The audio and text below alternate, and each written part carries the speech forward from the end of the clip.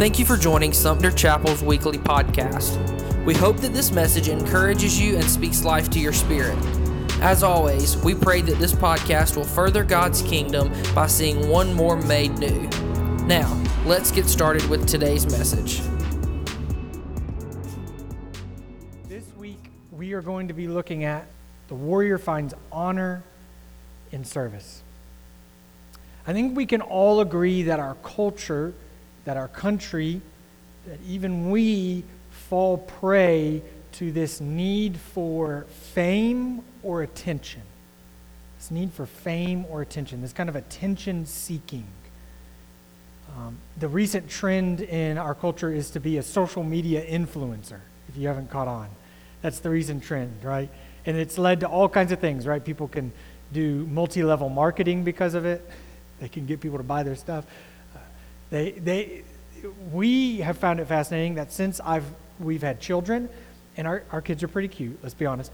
And so, yeah, I mean, y'all can laugh about that. I'm talking about my own kids, but they are pretty cute. So when we post about them, we will have random people reach out to us on social media and ask us if we want to be brand ambassadors, right? That put our kids in their clothes or in their whatever, and the clothes will be free if we'll just post about it and tag them and hashtag their things and blah, blah, blah.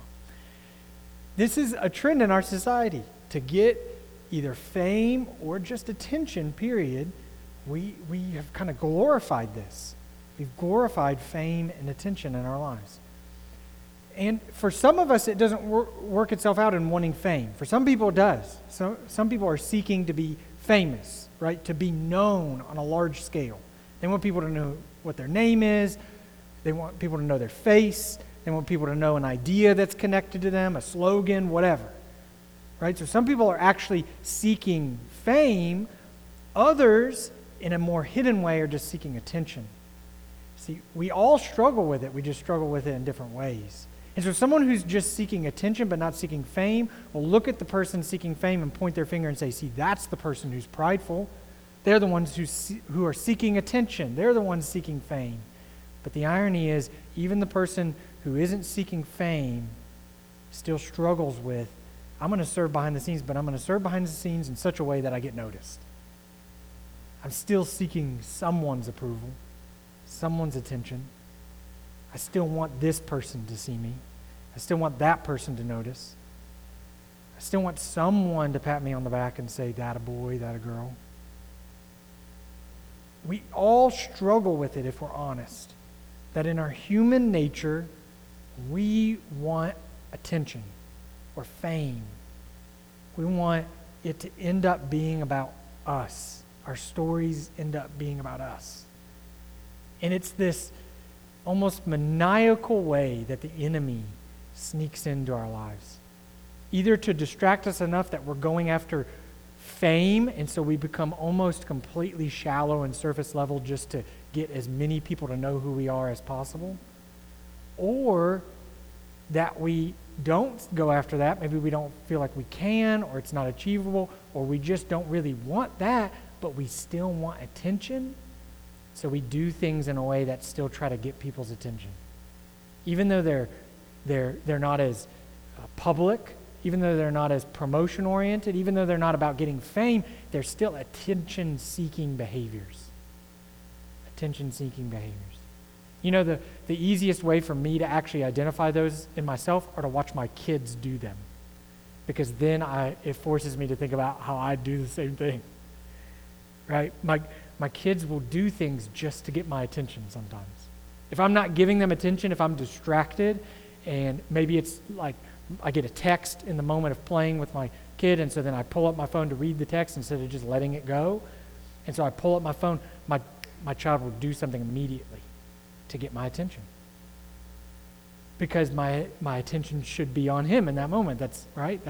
Your attention should be on me. Why did you pick up your phone? And so he'll do something to get my attention. And of course, when you're in the parent situation, you get annoyed. Why are you being annoyed? Why are you doing this thing to act out? And the irony is they're doing it because of me. Because I'm not giving the attention. And so they're doing an attention-seeking behavior, not to be famous, Right? That's the easy target, is for most of us to point at the famous people and say they have a problem with needing attention. But honestly, it's a human problem. We all have a problem with needing attention, and the reality is that it damages our souls. It damages our souls when we're constantly seeking attention and approval from others. It's not that we don't need it. We do need it. It's a felt need. It's a human desire for someone to notice us and say that they love us, to say, I see what you're doing. It's there. It's a desire. It's necessary. And we will receive it. That's the funny thing. We will receive it from our Heavenly Father, first and foremost, who looks down on us and calls us loved even before we've accomplished anything. That's the story of Jesus' baptism. Jesus goes and has yet to do anything significant on earth. And during his baptism, the Father speaks and says, this is my Son, I love him. He has not accomplished one thing on earth yet. One thing. He hasn't gone to the cross. He hasn't done any miracles. He hasn't done anything of significance on earth. He's just been a carpenter and been born. That's it. And yet God declares, I love him. And that's what he does to us in coming to faith in him. Before we have accomplished anything, God says, I love you. And then beyond that, we will find that others will affirm us. Others will notice. But we can't find ourselves being caught up in desiring just to get that attention, just to be noticed. It ends up hurting our souls. It ends up causing us to behave and act in ways that are not how God designed us, that are not best for us. They're not healthy for us. We don't end up living at peace. That's what we found with the I don't know, the word does not come into me, but with the advent, with the coming of social media. What we found is that it's actually caused more disruption in people's identity and psyche than ever before. Because all of a sudden now our world is wrapped up in likes and shares. And all of a sudden it's all about the attention that I get for the thing that I do. All of these facets of putting our lives on display for other people have only ramped up this insidious thing in our human selves, this evil thing in us that's seeking attention from all the wrong places.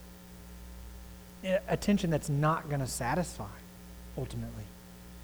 Because the irony is you find someone who's successfully gotten all that attention, and yet they've not gotten the attention that they desperately need, that their soul actually needs, and they'll tell you it was all for naught, and that they're empty at the end of it. That they got all the attention they needed and wanted, but it wasn't the attention they actually needed, that their soul needed. They never had anyone actually see them for who they were and all of their flaws and all of their good and say, I know you, like I know you, even your mess, and I love you. And so the warrior finds honor in service. The warrior finds honor in service. And it's amazing because there's greatness in service. You can achieve greatness by serving. You can do great things, extravagant things, things that change the world in just being faithful to serve. One of the greatest examples we have of this is Mother Teresa. Mother Teresa never once attempted to get attention. Not once ever. And yet we all know her name. Every single one of us. She never once did anything to garner attention. The attention came without her wanting it, because she was faithful to serve those that were hurting most. Every day, serving. Every day, seeking their need. You know, this is a woman who never married, right? She took a vow of celibacy. This is a woman who never made probably never made more money than the least money any of us in this room have made before. I mean, seriously. She made enough to survive. And this is a woman who never wrote, never sought, never published a book, never sought to get her name into the record books. Yet we all know who she is. Why? Because she served with greatness. She served with greatness.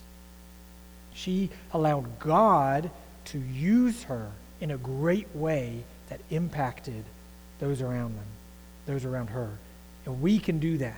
We can allow God to use us to serve in ways that impact those around us, that by the time we get to the end of our lives, the people who need to know who we are know who we are. And they know there's a reason why they know who we are, not just because we tried to get attention, but because we served in great ways. In the book that we've kind of based this series off of, Erwin McManus talks about how he got diagnosed with cancer. And it was about 5 or 6 years ago, I think now, but he was diagnosed with cancer all of a sudden, and so he went to go see this famous doctor, and he lives out in California, out in Hollywood, and so he went to go see this well-known doctor who was known for taking care of the type of cancer he had, and so he went to go see him and put him through all the treatment. Anyways, the doctor did surgery to remove the cancer, and he said it was shortly after that he had started recovering, that he was back around. He's a pastor in a church, so he's back around the church, but he still wasn't in his role, but he was around, and so it gave him the chance where he wasn't leading all the time. He could kind of just hang out behind the scenes and watch other people doing what they were doing, and he noticed this young man who really seemed to want to be involved in the life of the church and really, really felt a calling. And so he went up to him afterwards, one of the services or whatever, and he asked him, like, what's the biggest thing you struggle with in your life? And the young man said, I think it's being competitive. And Erwin said, I don't think it's bad to be competitive. And the young man was a little confused by this. He said, but I thought like as Christians, we were supposed to lay down that sort of thing. We weren't supposed to be competitive. And Erwin said, I just got cancer, and then I have this doctor that, helped to do surgery. Let me go ask him about being competitive and come back to you and see what he says. So he said the next time he had an appointment with his doctor, who no one knows who the doctor is outside of the fact that he's great at doing surgery on cancer, right? This doctor doesn't put his name out there. He hasn't written books. He doesn't have some Instagram page. And he went to the doctor, and he's in the appointment at the end of it, he said, before I leave, I got one question for you. Are you a competitive person? Like, I've got this young guy that's in my life, and I'm trying to help him work through this issue of competitiveness, and I just wanted to know, are you a competitive person? Do you compete to be the best at what you do? And he said for a moment the doctor just kind of looked at him, and then after a minute he just smiled. And he said, yes. Every surgery I do keeps me up at night because my goal is to heal that patient. I want to beat cancer. And he walked out. And Erwin went back to that young man and he said, it's not about being competitive. That's not the problem. You're not sinful because you're competitive. You're not like Jesus because you're competitive. It's the wrong direction of your competitiveness. It's that you're competing at the wrong thing. And that if you'll compete to be the best servant, that you'll actually find you'll achieve the greatness you long for, instead of competing to be the best famous person or competing to be the person that's most seen. And we see these stories all throughout Scripture. We see these stories all throughout Scripture. We get Jesus saying himself, I didn't come to be served, but to serve. We have the two disciples who are brothers whose mom comes to Jesus and asks, will you allow them to sit at your right and your left when you come into your kingdom? Because they still had this mindset that Jesus was going to be an earthly king and set up a kingdom. Will you allow them to basically be your princes? And Jesus goes on to teach his disciples, no, you will not lord it over people like the rulers of the nations of the world do. You will not lord your authority. You will not force people to be under you. No, instead, if you want to be first, you'll be last. And if you want to be the greatest, you will be a servant. We get the story in Joshua. If you've been reading along, if you haven't been reading along, make sure you pick up a reading plan and try to read along in Joshua, because it's just some amazing stories of God's people going to battle and God calling his people to take the promised land by actually going to war, right? It's an active faith for them. And in Joshua 3 and 4 this week, as hopefully if you were reading or catch up and read it, we see that God actually tells Joshua in chapter 3 that he's going to make him great. He's going to make Joshua great. But that the reason for making him great is to bring God the fame. So starting in verse 7, this is what it says in this story of Joshua and the Israelites. It says, "The Lord told Joshua, 'Today I will begin to make you a great leader in the eyes of all the Israelites. They will know that I am with you just as I was with Moses. Give this commandment to the priests who carry the Ark of the Covenant. When you reach the banks of the Jordan River, take a few steps into the river and stop there.' So Joshua told the Israelites, 'Come and listen to what the Lord your God says. Today you will know that the living God is among you. He will surely drive out the Canaanites, the Hittites, the Hivites, the Perizzites, the Girgashites, the Amorites, and the Jebusites. And look, the Ark of the Covenant,'" which, by the way, was the Old Testament symbol for the presence of God. "So the Ark of the Covenant, which belongs to the Lord of the whole earth, will lead you across the Jordan River. Now choose 12 men of the tribes of Israel, one from each tribe. The priests will carry the Ark of the Lord of all the earth. As soon as their feet touch the water, the flow of the water will be cut off upstream, and the river will stand up like a wall." Let's pray. Father, we ask that you would make us warriors who find honor in service. That you would allow us to seek greatness, but not greatness for our own benefit, not greatness in a way that would draw attention to ourselves, but greatness that would bring you fame. Greatness that looks different than the rest of this world. Greatness that allows us to actually give our lives completely for the sake of others, that they might turn to you and praise you and give you glory and honor, and not us. And it's in the name of Jesus we pray all things. God says, "Joshua, I'm going to make you great. I'm going to make you a great leader. But this is why. Because you're going to lead your people to make me famous." And it happens right away. It happens right away. So did you know that they cross this river on dry ground, just as Moses crossed the Red Sea on dry ground? That they cross this river on dry ground, and all of the nations that they go to fight on the other side of the river, every single one of them says, "We're terrified of you. We're terrified of you because we've heard the stories of your God and what he has done. We're terrified of you because we've heard how your God rescued you from the Egyptians, who were the America of their day. The Egyptians were the world power of their day. Everyone was afraid of the Egyptians, and the Israelite God wiped their entire army out. We're terrified of your God that caused dry land to appear in the middle of gigantic bodies of water. We're terrified of your God that handed the cities that you've conquered on the other side of the river to you. We've already heard of your victories in war over them, and now you're coming towards us, and we are terrified. Because the famous nature of God,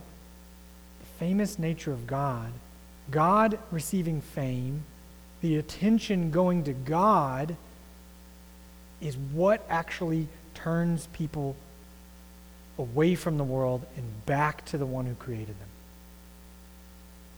Back to the one who created them.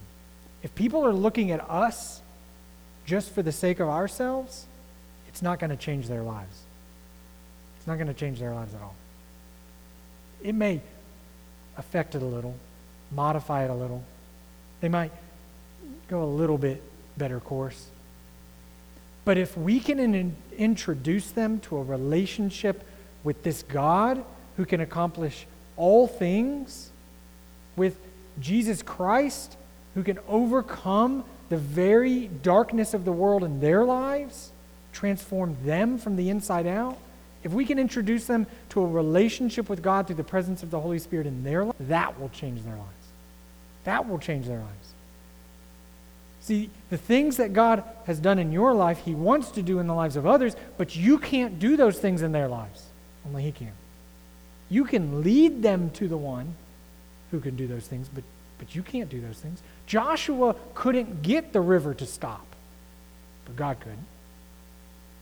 Joshua couldn't create dry ground, but God could. Joshua couldn't overcome the nations of the Canaanites and the Hittites and the Jebusites. Joshua couldn't overcome all of them, but God could. And He would, time and time again, as they went into war, He shows up. And as we read the book of Joshua, we see He shows up every single time. But it required Joshua serving the Lord, and the Lord making His service great. I've seen this principle at play in my own life. Maybe you've seen it at play in your life. I've seen it in my own life where I would have a thought or have a desire, hey, I could do that thing that would get me attention or fame, even in small ways. I remember in college, I was a part of a decently sized ministry, and I remember showing up as a young student, like I think it was early freshman year, and saw someone on stage, and my first thought was, well, I could do what they do. I could be on stage. And you want to know the irony is God that entire year had me memorize the passage that I talked about earlier where Jesus says the Gentiles lord their authority over people, but if you want to be first, you'll be last, and if you want to be great, you'll be a servant. The whole year He made me memorize that. He took me back to it every time. Every time. It was like He was beating out of me this just pointless desire for fame or for attention. And we see that He actually does great things through us and in us as we begin to serve behind the scenes and pay attention to the leading of His Holy Spirit rather than seeking the attention of others. Rather than seeking the attention of others. And so here's the question we're going to discuss, and then the things I want you to reflect upon and then respond to this morning as we'll close out after a time of discussion. But where are you seeking attention that you need to cut that off in your life? Like you need to stop? This is a good time. Lent is a great time to cut out attention-seeking behaviors, to identify them and say, I'm going to start to cut those things out of my life. I'm going to start to ask someone who knows me well enough to help me overcome that thing. I'm going to, more importantly, go to the God of all creation, the God who knows me, the one who's placed His Spirit in me, and ask Him to overcome this attention-seeking behavior in my life. Right? So I'm going to fight this thing. I'm going to fight to find honor in service, not in attention-seeking. So what is it in your life that you're, or who is it that you're seeking attention from? Whatever. Identify the attention-seeking thing in you and die to it. Lay your life down to it and see if God doesn't raise up a desire to serve others from a genuine place from within you, and then identify, how is God calling me to serve? How is God calling me to serve? Who is He calling me to serve? How is He calling me to be great through service, be competitive through service, to be the best servant there is? It's not wrong to seek greatness. It's not wrong to be competitive. It's not wrong to have ambition. It's wrong when those things in our lives exist only to bring us fame and attention and publicity and power. That's where the desire skews our heart and moves us away from the design God has for us. But when we're ambitious and competitive and seek greatness for the sake of God's fame, that he might be made known, that others might come into a relationship with him and know him fully, so that they can also find wholeness and peace and rest for their souls, then what you'll discover is you'll find peace for your soul, because you'll no longer be seeking constantly after the need of attention from others, because you will have all of the attention you need from the God of all creation. And the attention you get from others, it'll mean something to you. It's not that it won't mean something to you, but it won't become the thing you're seeking. It'll still mean something to you. It'll still cause you to have a little more pep in your step that day. Or it'll still cause you to turn around when you've started to be negative towards yourself. It'll still be good for you, and God will send it into your life at the right times, but it won't be what you're seeking after. You'll be seeking after him and his attention. And then through serving him and serving others and loving like Jesus, you'll find fulfillment and peace in a way that you'll never find in seeking the attention from others.